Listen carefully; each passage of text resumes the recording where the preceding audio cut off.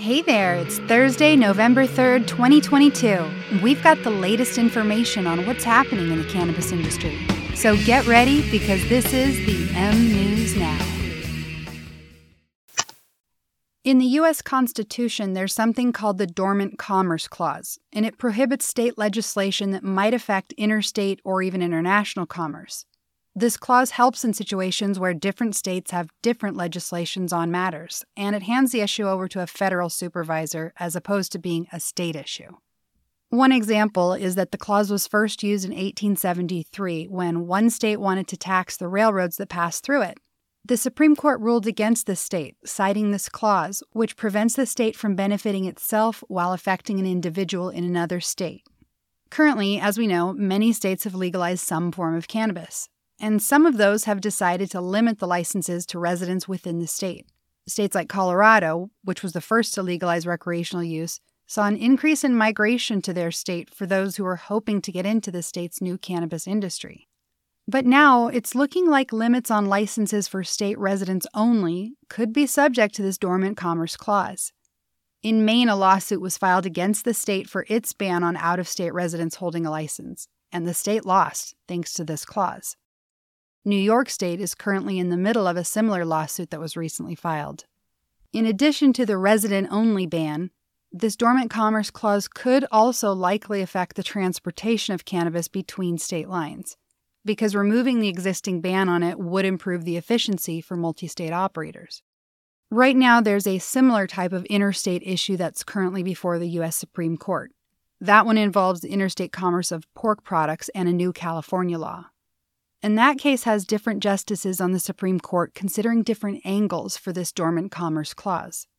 Nothing's been decided yet at this time, but that case's outcome could potentially end up affecting the cannabis industry substantially.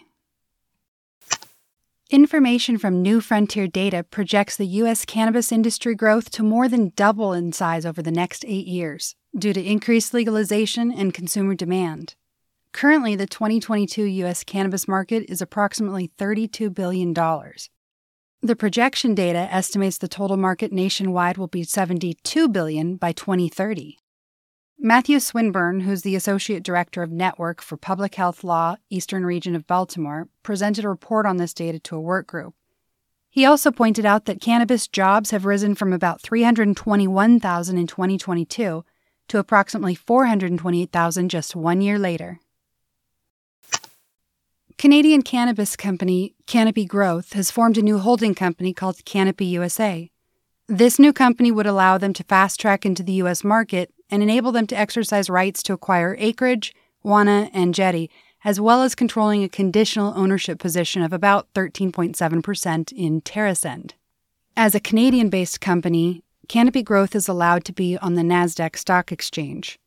If it's allowed to remain there with this new holding company, it should be viewed as a positive sign, because U.S. cannabis companies are not allowed on the stock exchange while it remains federally illegal, but the Canadian-based companies are.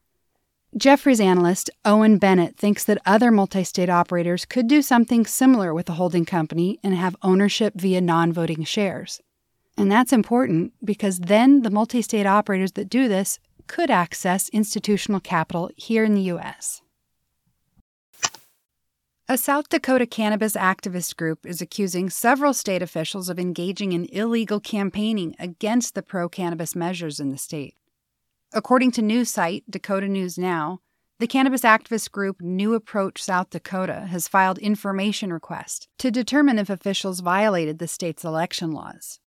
South Dakota state law says that any government official or employee of the state is permitted to speak their opinion of a candidate or ballot measure in their personal capacity.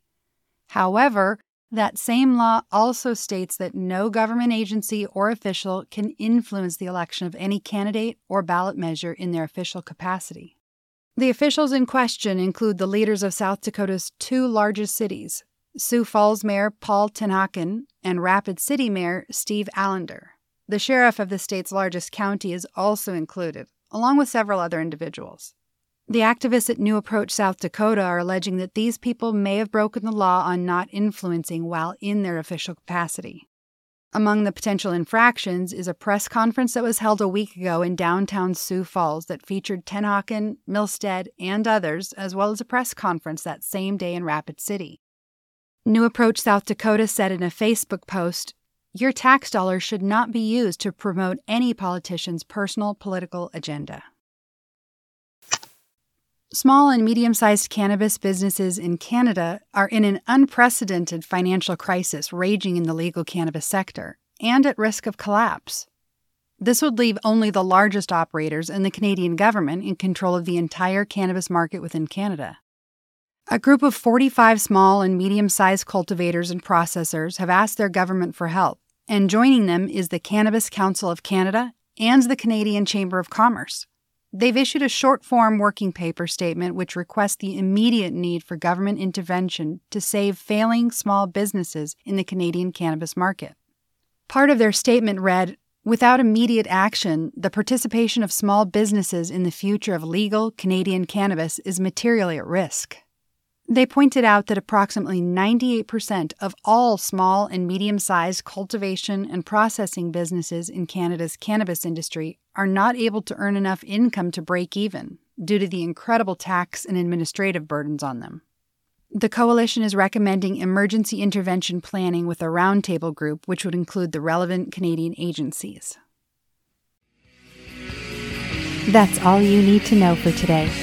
Be sure to keep listening for the latest updates and follow us on themnewsnow.com. Later.